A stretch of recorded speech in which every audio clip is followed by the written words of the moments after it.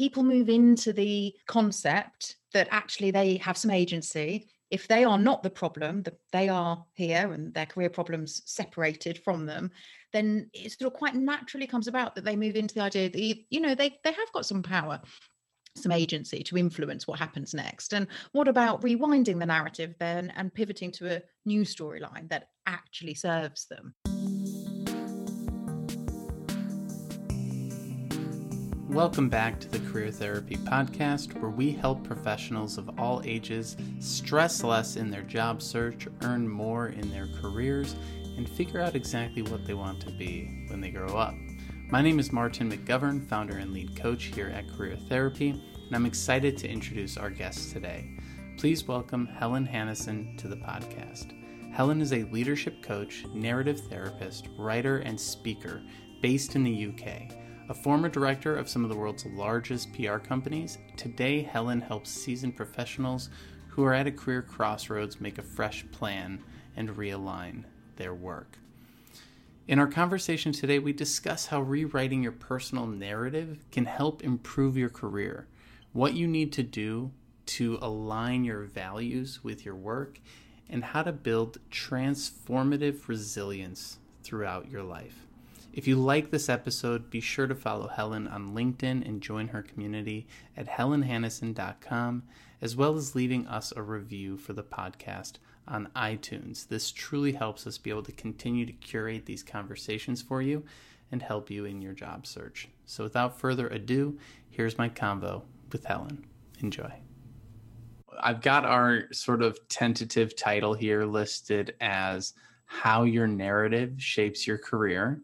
I've got my notes from our last convo, but has there been anything going on your side that's been interesting lately, that's been sort of, capturing your attention? The thing that is coming through, I'm just trying to think now about the couple of workshops I've done, and, always there's a little influx of clients from them, is the common thing is, or the common question that comes up for me is, how do people know what they think they know? Because those are the stories that hold them stuck. They feel so true that they have that power. And a lot of the coaching, certainly at the beginning, even in a clarity conversation, is about breaking down that belief that what they think they know is actually true and somehow has that ability to influence and shape what they do next. I think it all ties in. I do find, it's all very circular, in what I do at this point.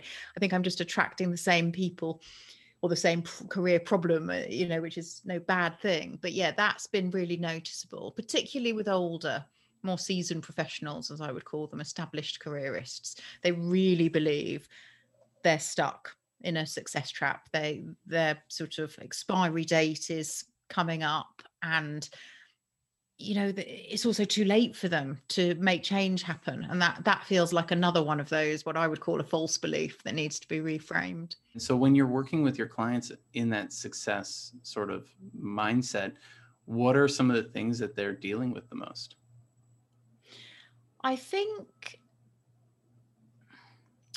there's a sort of learned hopelessness, I think, that the job search just exasperates, sort of sending things off to the ether and going on some treasure hunt to find an actual human to check in with. It's really off-putting, because that thing that people say they don't like about networking, actually they're comfortable with selling if they can do it through rapport building, but they're not allowed, they're not able to.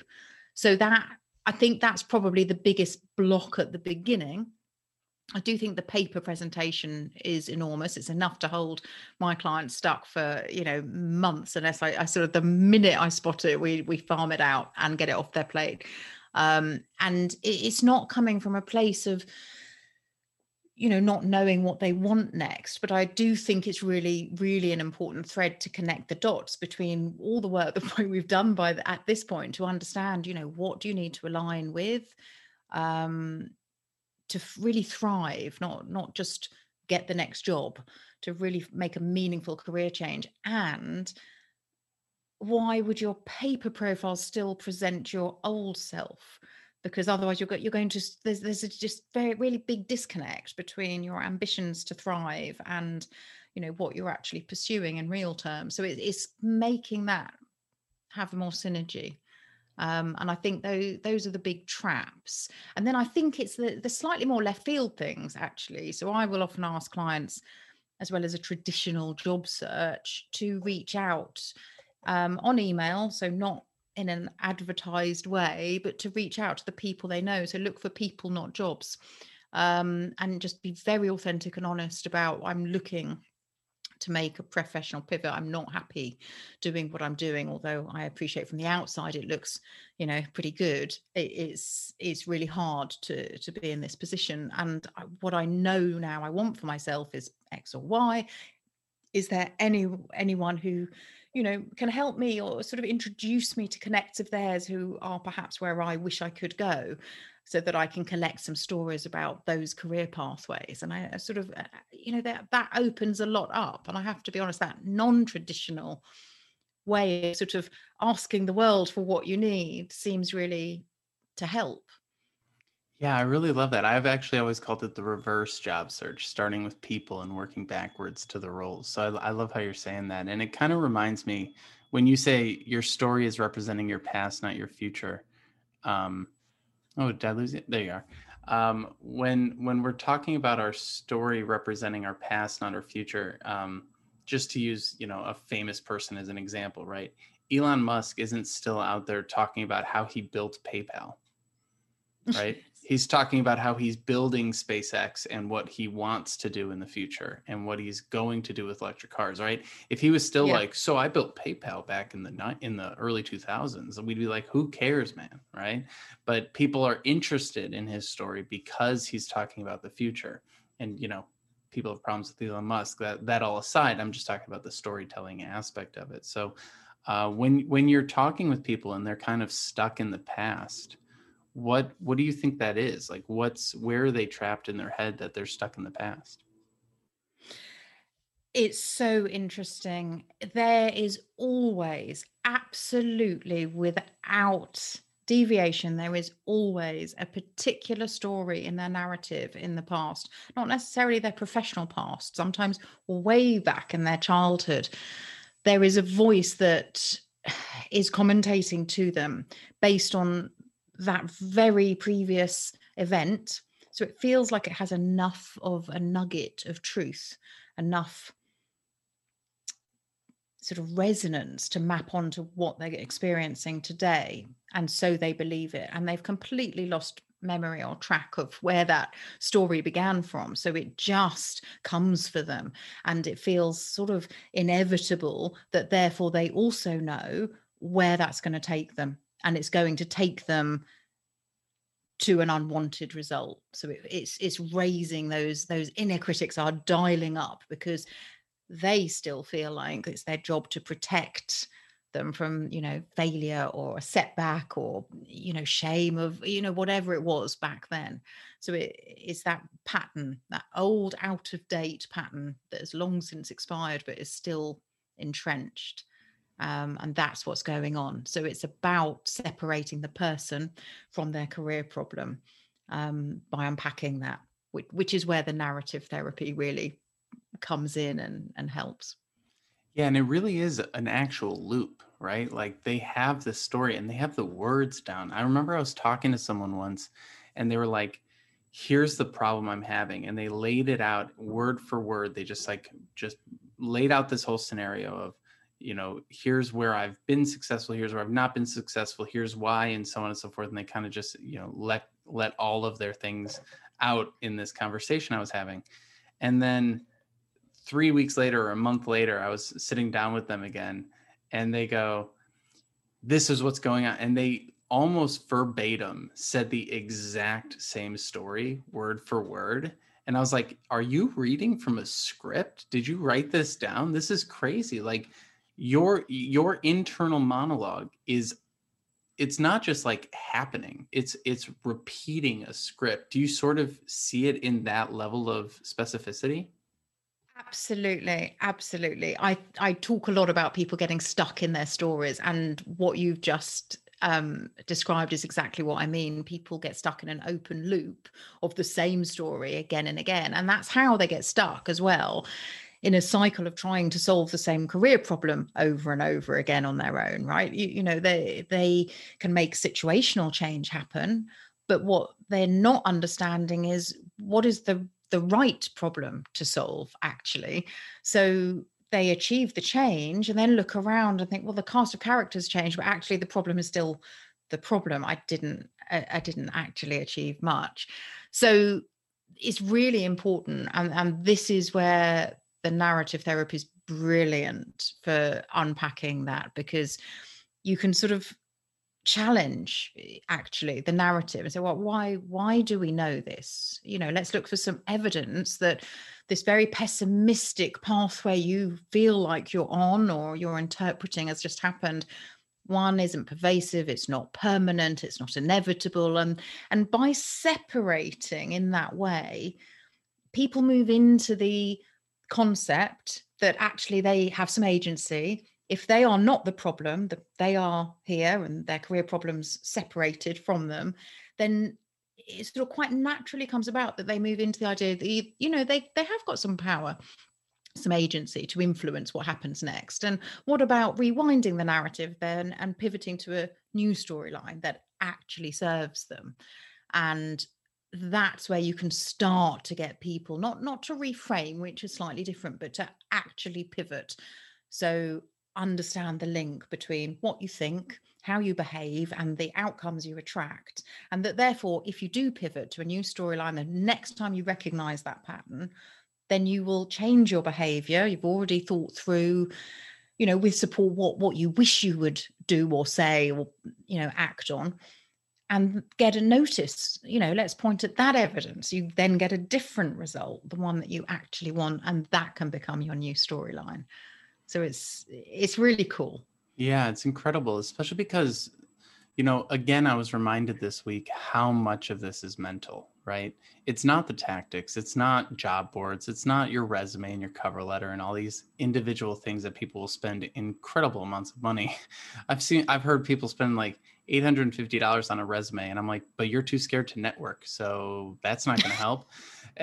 Oh. And so, you've got these situations where, we so focus on these external factors, right? And I love that you're sort of allowing people to break away their identity from their job a little bit, because the story in our head becomes so critical. I actually, speaking of the kind of how much of this is mental, I have a student right now who is the most driven, has multiple interviews this week, is just like, I'm going to get up, whatever you tell me to do, I'm going to double it kind of mentality. And the only reason they're still job searching right now is because they got into an accident while building a set of stairs and had an injury that lost a couple fingers. And, you would think, right, it's like pretty crazy. When I heard the story, I was like, what happened? I was like, this is a real left turn in the call.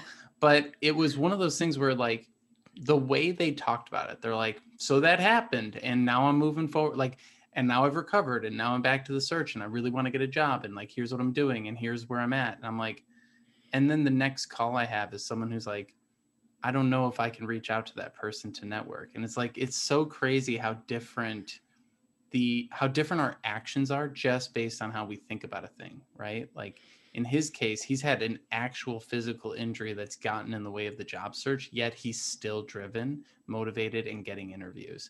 And someone else might have nothing, no blockers in front of them, no physical things that are getting in the way, no people, no injuries, nothing. But this is stopping them, right? Yeah. And what are some of the common stories that you hear going through people's heads that paralyze them? I think one of the really common ones I hear is I think it's too late. And these are my seasoned professionals usually, who have been, definitely in their career for 20 plus years. They might even sometimes have been at one company for something approaching that. And they really believe, I mean, to your earlier point, they really believe that the job does define them, not just the career. That role in that corporate home is what defines them. So they're very, very tied, almost, to a toxic. I always want to use the language of abuse. It's not healthy for them in this place. They feel they're not valued. There's possibly some ageism somewhere, going on that they feel victim of, and yet trying to get them to sort of open their mindset to more of a agile career mindset, to move into career redesign and look at all the transferable benefits they could bring from that wealth of experience to another company at least, but possibly sector, possibly something solopreneur, entrepreneurial. There is so many ways to portfolio career, non-exec roles. I mean, it's endless. To me, it's endless. Trying to get them to move into that concept is particularly hard. And I think we're in the realm here of transformative resilience, and your story about the guy who, I mean, literally lost some fingers. Oh my, wow. But was focused. I mean, to me, I think that in therapy, they talk quite often about resilience being almost like the surface level of the water, that you're the boat floating along. And it's not really about whether you encounter obstacles under the surface. We all will. It's how much we have in terms of resources to cope with that. And that's the answer to, do setbacks actually set us back? And I think that is really, really key. I think the other story I notice is for people who've been made redundant. And I think my heart just goes out to them every time. They're reeling from what I call career grief, and they're in no place to be redesigning their career and trying to be excited about anything at all, because they can't even see how they would turn the page, let alone rewrite the next chapter. And I think that's another one of those stories that can trap us. We've been rejected from that thing we do, that you're quite right, too many people feel they're defined by that thing they do. And the truth is, we're all more than the work we do. And there is always another chapter, so long as you turn the page. You don't have to know what's on the page. You just have to be doing that piece, the active piece. So I think those are the two real absolute standouts for me. But I think you're right that the common theme is it's kind of like a fill in the gaps for people, isn't it? Everyone's got their own one. Well, and I like what you said earlier, where it's like, you might change your job, but you haven't changed your perspective or your process or your story or anything. So you're just in the same problem in a new place, right? Wherever we go, we bring ourselves with us, right? So until we actually start addressing our view of our career, we're not going to, even if we change companies, we're not going to quote unquote solve anything. And just really quick, for any American listeners who don't know, being made redundant is that the same as laid off, or? Yes. Okay. Yes. Sorry. It is. Yeah. I heard it on The Office and I was like, is that layoff, or is like, I hadn't heard it before. So, and when I do a lot of writing and I forget, I always sort of swap out the terminologies, but sorry. That's wonderful. I actually love it. It's a much nicer word. But there's this idea here, and you mentioned career grief, and this is actually an episode that I'm going to be doing in a month or two, where I'm having a grief counselor come on to talk about like the stages of grief with a layoff. And I'm not as well versed in that, but when it comes to losing a job and being made redundant, I think there's a real loss of multiple things. I think people mostly think about it as a loss of financial security. Oh, I lost my job and I'm struck, like now I got to think about finances. But it's way more than that. It's, your reputation is quite often tied up in your company, right? Oh, I work at Goldman Sachs, or I work at Google, or whatever the thing might be. And you get a real sense of identity from that. your identity is lost, or your reputation is lost with the company. Your identity is lost with the job title. I'm a director of marketing, or I'm a project manager, I'm a consultant. Like, that is who you are, especially in American society, where it's just like the first question you're always asked is, what do you do? Right. And then you also have the financial insecurity. So it's like you lose three massive pillars of personality in a way. And Yeah. and so I love what you're saying about like separating your identity from your job. What are some of the ways that you've seen people actually successfully do that? It's all about alignment. I think it's what I call career clarity. This is where on my coaching ladder we always start, no matter what door someone's come through, because I think it's getting to know yourself and what you need to align with to achieve your ambitions to thrive. That has to happen before you start making any plan. Because what are you planning to align with? You need to unpack that bit, right? So we go through a process that I sort of say, oh, we're creating our career compass at this point. So it feels quite internal looking. Some people occasionally struggle to sort of slow down. They want to fire straight into the problem solving mode. But it's really, really important. So we look at strengths, and that one I find people are generally reasonably fluent at, not always comfortable to own those things other people have affirmed them for, but they're aware because they've been promoted for them or trained in them, or they've had feedback around them right through their career and further back. But we then look at the weakness within those strengths and think of it a bit like a coin. They have a shadow side. What's on the other side? Because sometimes perseverance is really common, and that can be great. But if that is the piece that is driving you to the point that you're not recognizing when actually you don't need to be sticking, you need to pivot, you need to change, you need to leave, you need to quit, then actually it's not doing you any favors. So that's really important, just to draw that distinction. And we start noticing we're back to the saboteurs or the stories that hold us stuck at that point, right? And then we look at values. That's harder work because they operate under the consciousness. So that is harder for people. So we spend quite a bit of time not just unpacking what those are, because I think if you ask people, they come out with a nice list of socially desirable values, but that they don't actually necessarily live to or use to make their hard choices when they show up. So we look at how to activate the values, just the top two, and then we look at the synergy. What if you think of it like a Venn diagram, one strengths here and values here, and move them together? What is living in that sweet spot of synergy, as I call it, that bit in the middle? Where do your values and strengths overlap? Because actually, if you think of strengths as the fuel that goes in the tank, the stuff that no plan is robust with, unless they have those. But values are the destination. That sort of tells you where you need to be headed, what it is you need to be. You can't not have what you stand for.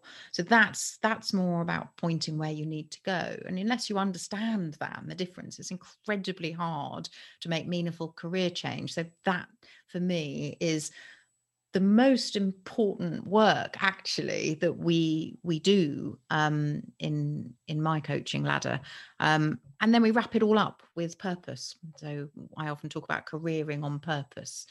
So it's not just doing work that you're competent at, again, although strengths need to be there. It's what's meaningful to you, what makes you have that kind of aliveness and alignment, that you just feel completely mission driven to be doing that work and look forward to it on a Sunday when you have a look at your diary and see what's coming up next week. And that kind of stuff, it's really, really critical to me that's the kind of career change I'm helping people achieve. Yeah, that switch from the Sunday scaries to something that you actually are looking forward to is big. I like how you said that your strengths are the gas and your values are the destination. Um, and I want to clarify a little bit the difference between answering the strengths and weaknesses question in an interview and understanding your strengths and weaknesses on a personal level. They're not necessarily the same thing, right? No, it's a really good point. So, career one for me was public relations, and that's probably better known as the art of spin. And I tend to think, really, when we're in an active job search situation and you're into active interviews, it's all about self presentation and impression management. So of course, as much as we work to unpack all this stuff, it's not necessarily what you wave around on your CV or what you speak to. That becomes a different stage towards the end of the career redesign, where now you know what you're pursuing in terms of the kind of role or sector or change that you're after. And then you're maybe looking at the skills that you've accrued so far, the experience, and understanding, well, what's the transferable benefit to another kind of company or a different sector? Or how do I get elevated in this sector I am in and want to stay in? What is that? And actually, that's what you speak to, that stuff. You start telling stories, as in not fake, but you anecdotally build the picture for the people that you're talking to about how that scope of work back then means that you now have the particular skill set that they would benefit from in their project or area of work. So no, the self-disclosure, I would call it, is a different thing, and again needs to be considered. It's all about our choices. Yeah, and that again plays into our stories, right? Like the typical thing I'll hear someone say in an interview, in a mock interview, is my weakness is that I procrastinate. And I always go, well, who hasn't? Like, whether it's going to the Mm. gym or eating well, like everyone's procrastinating something, right? So that's not really what they're asking, right? They're asking something a little more practical, like what work should we assign you and not assign you in a way? And thinking about these stories that we tell, I like that you brought up that kind of there's the personal narrative and then there's the public narrative. And this sort of plays into personal brand and professional brand, or knowing thyself versus selling thyself, right? And I'm Yeah, and I'm glad you said it that way, actually, because I tend to think there aren't hard lines between our personal self and our professional self. We're all one person. And then that gets very confusing. But I mean that in the sense of career life synergy. You can't go and do work that you just loathe, or for people that you find toxic and depleting, because that isn't tenable in the end. It's a different thing from saying, know thyself, as you just said it. I do think the kind of work I'm talking about with the career compass comes under the banner of self-expertise. That's for you to know. That's your inner core. It's what drives you and motivates you. And then there's therefore an outer layer, and that's the one that you help other people get to know. Love that. And you mentioned earlier, you said people keep trying to solve the same problem over and over in their careers. Do you have any examples of that, and maybe someone who was able to switch that narrative in their head? Yeah, I really do. There's I'm thinking of a lovely, lovely client of mine at the moment who has absolutely been guilty in the past of solving the same career problem. For her, I'm going to tell you her story backwards, actually, so that you don't, it's not a big drum roll as we go through. But Love it. for her, the actual problem, the right problem to solve, as I call it, is managing up. There's something really important about influencing up, speaking out, that kind of thing. So without knowing that, without buying into that, let's call her Louisa, that's not her real name, but Louisa felt that what the problem she had to solve was moving to a smaller corporate environment where she would get to be part of leadership herself. She wanted to be part of helping the business develop. She wanted to be part of building a people first culture. So, these are all things that her career trajectory supported, and she got that role. And then she discovered that her new boss, her CEO, um, had some bad boss behaviors going on. And it takes a little while for that stuff to show up. And it wasn't until then that she fell into her old pattern of being extremely clear that important values were being violated in the way that this guy was abusing his position as leadership. I mean, nothing physical or too untoward, but really a bit bullying, not at all the kind of people first culture she'd come to be part of. But instead of speak up, and she sort of spoke up in the moment. So she thought she'd solved it. And I think this is what I mean by the nuance in solving the right problem or solving the same problem again and again, because you haven't recognized what that is, shows up. She spoke up and defended the team member extremely well, like a mother bear. She did that. She got the full support of her whole team for it. And she was quite new in. So this was all, good stuff. She felt hopeful that she had demonstrated leadership and would have earned respect from the boss as well.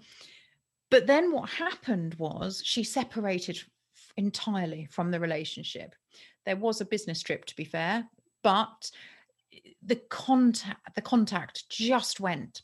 Because what happens when we are faced with really difficult discussions about what matters most, conflict scenarios, we don't want to go back in.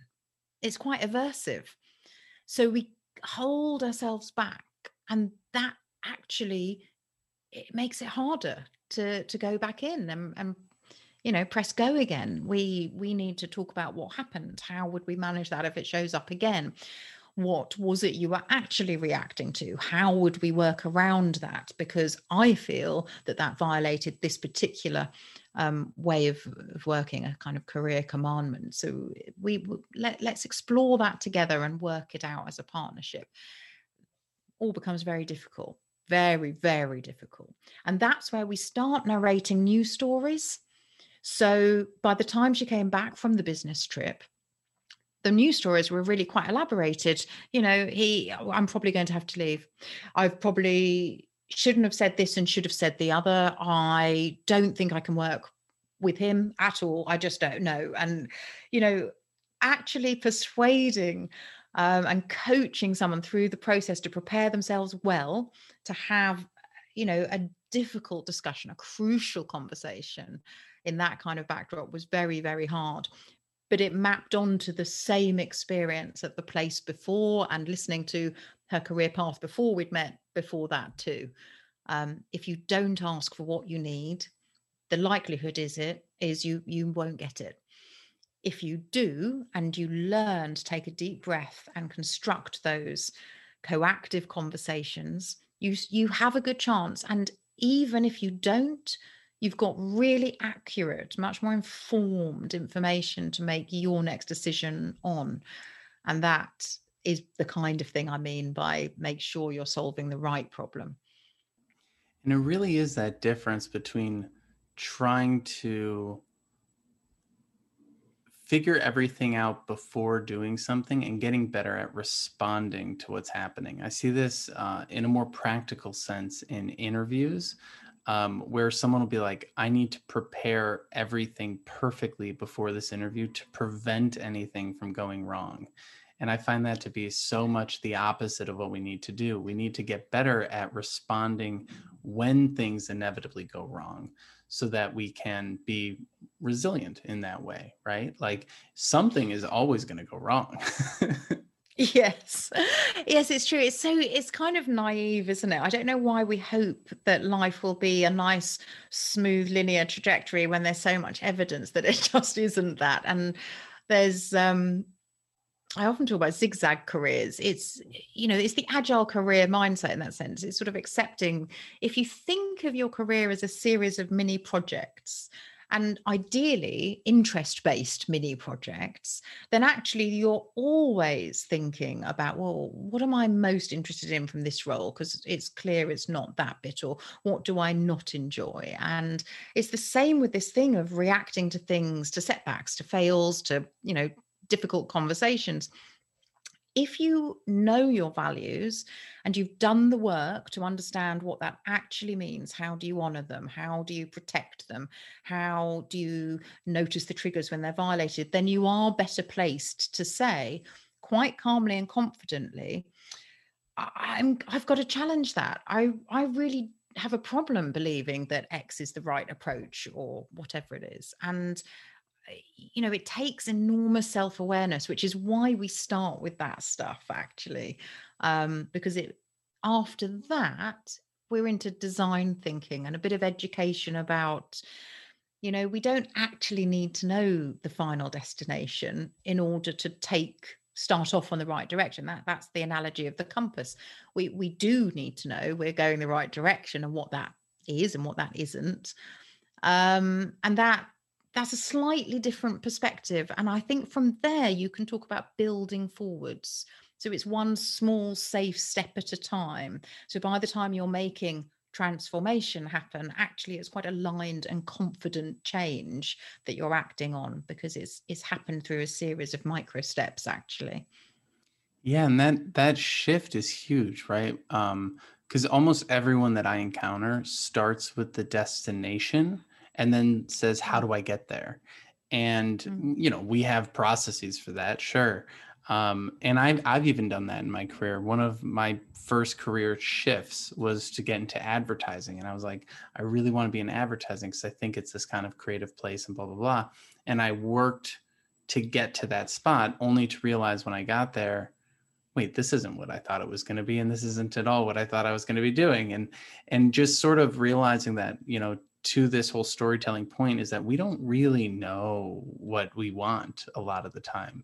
And so we're making these judgments based on an article that said coding jobs pay well, or some arbitrary thing. And then you get into the process and you're not on the right track. And I feel like where people get really caught up is saying, I need this outcome and I'm not getting this outcome and nothing is working. And we as coaches are like, well, wait a second. How about you open up the types of outcomes that you're open to, because it's preventing you from doing all these great things that could be directionally correct. Where do you see it going? I think you're completely right. It's about, and this is why I talk about redesigning your career, because that starts from a place of, what are you trying to solve? And it removes this idea that there is one true pathway to achieve it, which is kind of what you're talking about. I want that kind of job. That's the defined vision. And it takes it away and says, how many careers do you feel like you have in you? And forcing people to engage with some creative processes. And, people will usually come up with at least 3, if not 4 or 5 different careers that they could pursue, if you give them scenarios. And it doesn't really matter what content is in those, to be honest. It's the mindset shift. It's that reframing that false belief that there is this one true pathway. And I think the danger of that kind of thinking and choosing the kind of job that you want to go for and just shooting for that regardless, is that if you're not on your one true pathway, you've already decided that that's a fail. You failed. And if you're in a job that you had to take for practical reasons, but it isn't that true pathway, then everybody you meet is not the right people. You're not in the right company. So you're not networking, you're not showing your best self, you're not trying as hard as you should, because perhaps it's transitional for you while you look for the one true pathway again. And you can go on for entire careers that way. So I think what I try and do, and I think this is the framework we're offering your audience a bit later actually, is pay attention to the regrets that you have. Use your memory system to help guide you with some, better compass information about what resonates, what works, what feels the right on point direction, and look for those bumps in the roads. Actually pay attention to them, because that's telling you something important about why. It may not come out with a job description, but it certainly tells you, why does this matter? Is that aspirational, that job that you want in advertising? And I think you're probably beginning to get there with, well, it was creative and you kind of fancied the buzz of that. You see yourself with that membership. But if you keep asking why, maybe 6 or so times, eventually you get to something a bit deeper. And I mean, I can't guess what that would be, but it's really interesting to watch people get to the core of what you really need, as well as what you bring, which is where people usually start. What skills do they bring? Because that's easier. Yeah, and there's a lot of, I think a lot of people get scared when they start that process because it is so open-ended, because it is so unknown, right? And I think as career coaches, I don't want to speak too much about your experience, but most career coaches, this wasn't the first job that they chose, right? It was like they had a career and then they're like, wait a second, I'm finding a draw to this area. And in my case in particular, I was doing a podcast outside of my job with Raj, who introduced you and I, which is so funny how it all keeps coming full circle, right? And while we were doing that podcast, we interviewed someone who worked at the Daily Muse. And then that turned into being invited onto a platform to be a coach. And we were like, whoa, we went from like marketing brand coaches to career coaches. That's an interesting shift. And then all of a sudden, this whole new world opened up of education and career development and professional. And it's just like, I thought at this point I'd be, senior level at an ad agency, when all I did was just pursue interesting things. And all of a sudden, whole new careers that I never would have thought of opened up. And I think that's where people miss out in their careers, is that they think it's like these 4 options. They could be a doctor, a lawyer, a marketer, or an entrepreneur, and there's nothing else out there, when in reality there are so many different ways to live your career. And so it's kind of cool to work with a coach like you, who's had changes and has seen so many perspectives, to be able to understand when we're getting kind of caught in that myopic mindset. Yeah, I think it's really hard, but I recognize why. There's, in one part, there's going to be a pull, particularly for more established careerists, to what makes their world go round. So there's a kind of obligation and responsibility, isn't there? And that's a bit of a trap. I call that one the success trap. It looks kind of comfortable and successful from the outside, but inside maybe it feels more like being bankrupt of all meaning. So it's a luxury need, but you shouldn't just dismiss your needs even when they're luxury. They're yours. But the other thing that I think is going on with that is sort of looking at any story at all in hindsight makes it sound like it was all a very smooth. We're back to this linear trajectory. So you decided to leave, PR, and then you decided to, investigate psychology and became a coach. Cool. And that's part of what makes it feel virtually impossible for anyone else to sort of work out, not only, well, could I do that because I'm this age and that costs money? And what about the other? But what if it's not literal? What if they don't know what their version of that is? What makes sense of career one? And they get to leverage it. I almost think of, sometimes we use our corporate powers for good. What if you don't know what that is? Then you're just stuck wishing it. But it is sort of like you need all the layer in the middle filled out. It's all vague. So I think it's really, that is the one pitfall of telling stories, is that I do really hate where it lands when it actually puts people off, because what we're talking about is just go and discover, have faith in yourself, keep curious, keep following your interest and your curiosity.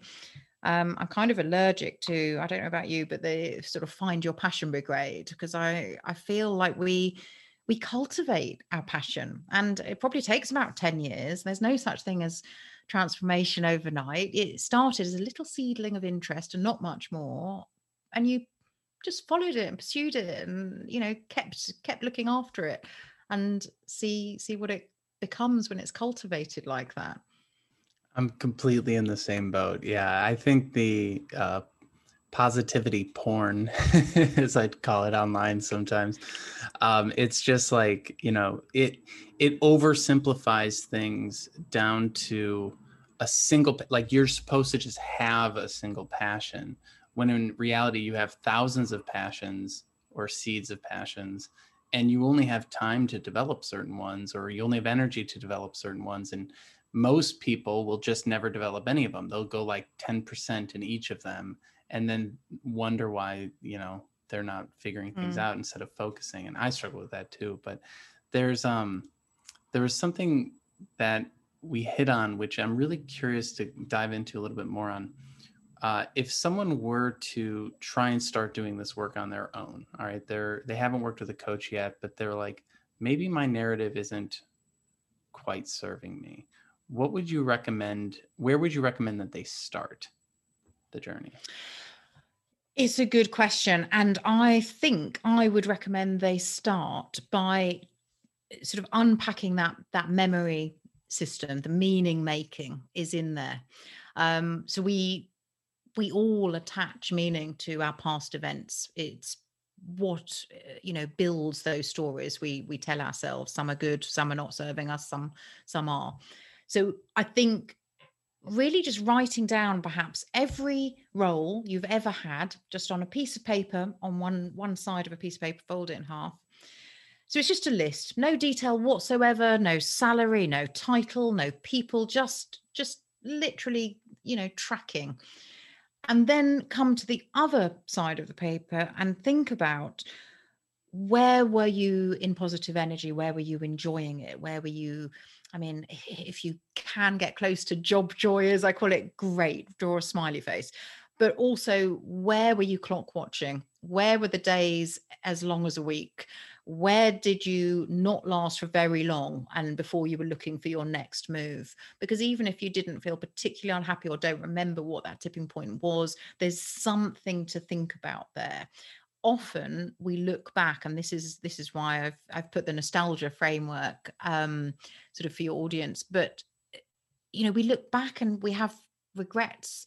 We look back and wish we could get in a time machine and rewrite that bit, because in hindsight, it's a little bit like what we were saying about the stories.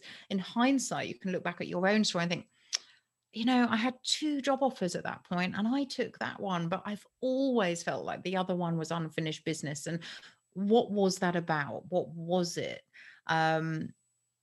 There's and start doing that why bubbling, why with everything that you note on this second side of the page. Because once you can work out what your past experience is trying to tell you, then you've got some really great guidance by the person who knows you best.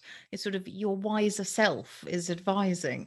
And that is a fantastic start point to ideate from. So that would be my quick tip. I love it. And I just have one more pop into my head before we wrap up today.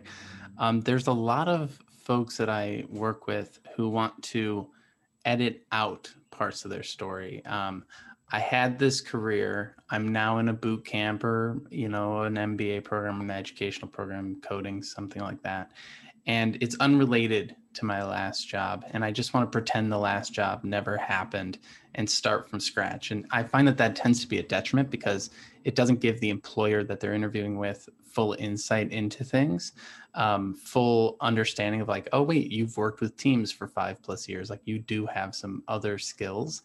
And you were mentioning how looking back, everything kind of fits together sometimes, but sometimes people have a real hard time understanding that transition, like understanding. And when I work with them, we can usually tie those two things together in a at least in a good story. Whether it's true or not, we can get into the details. But I'm curious, like, what are your thoughts, or what would be your recommendations to people that just want to ignore pieces of their past?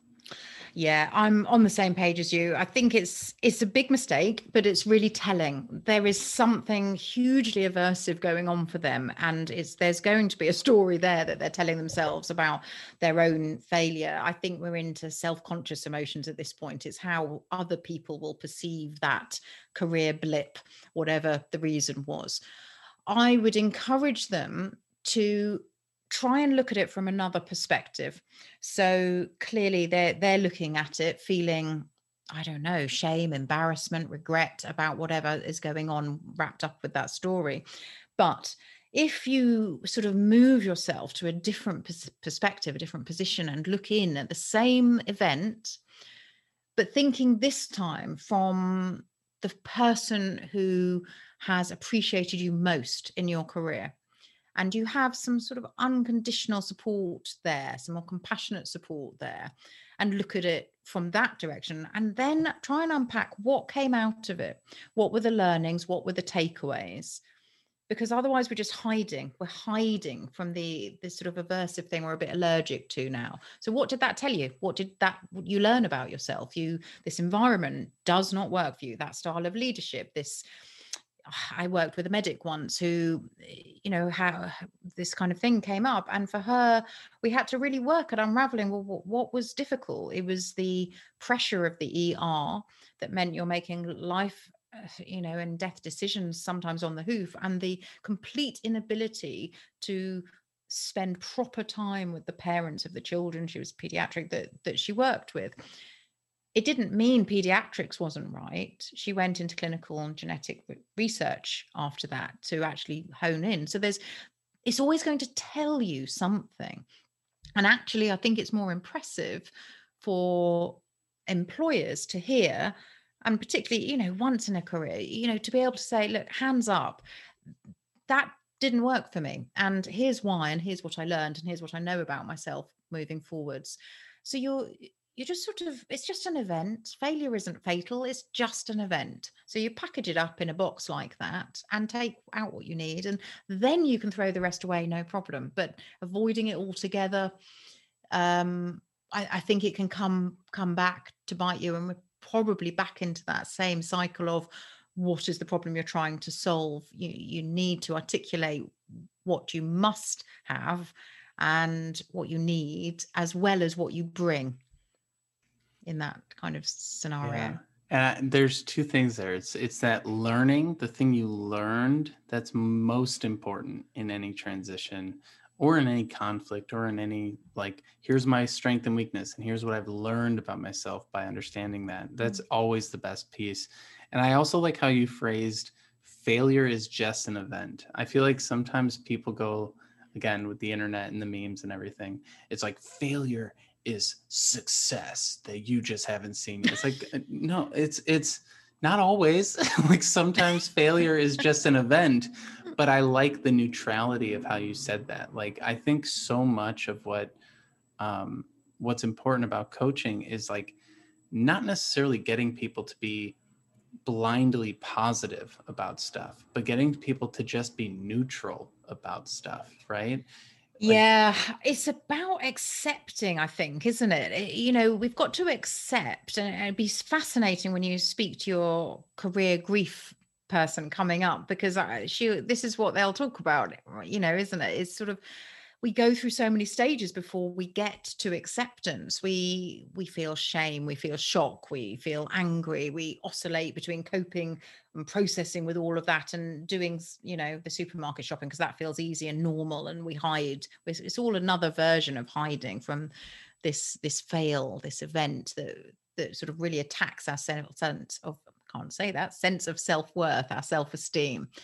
And so what we need to do is recruit our self-compassion instead, because then we can be a bit kinder, which actually is quicker to restabilize ourselves and get back to whatever, the task is going on, the job search or whatever. And that's really, I think, at the crux of it, that acceptance, because then it is more neutral, it's in the past. And you can also look at the shadow side again, what came out of it. It's not always positive, but it is always information and learning and useful to know. Helen, thank you so much for joining us today. This was absolutely wonderful. If people want to find out more about your work and hear about what you have to offer, where should they go? Thank you for having me. I've really enjoyed it. It's helenhannison.com. That's my website. And it will soon be talking about a online course that I've packaged up my coaching ladder to deliver. So the thing to do would be to subscribe to the list that you'll see, I think in the links, or ask for the nostalgia upgrade will be another route into that. And you'll sort of be someone who then get those sort of actionable advice and articles and hear about careering on purpose. And could you give a little bit of context on the nostalgia upgrade? Yes. Now, this was a framework that I developed to help my one-to-one clients recruit their memory systems. It was based actually on a trip that I did to New York, where we'd lived for a few years, but went back many years later. And it was one of those things, locations, music, all different things trigger our memories. And it was almost like walking into my past self, because some quite acute things were going on, career-wise. I'd been made redundant one time, and the Brooklyn Bridge, we decided, things that, it was a bit like that. It really, I could almost see sort of in a movie where the screen would go wavy and then you'd be back in the past in black and white or something. So it really got me thinking, and I dug into the psychology, because that's my background, of, how do we utilize our memories? Because it really, really feels like they're trying to tell you something. And this is what the framework is all about, to help you unpack your own memories and understand the meaning-making system that is there for you, so that you can employ it in a way that helps you shape your future focus and make these plans that we're talking about. What is the rewrite of the next career chapter when you don't know? So it's tapping into regrets and that kind of thing in a really positive and actionable future focused way. I love that. And that is a free framework for folks. So we'll have the link shared. Absolutely. As well. Complimentary. Wonderful. Well, thank you so much for joining us today. It's been an absolute pleasure. Thank you for having me.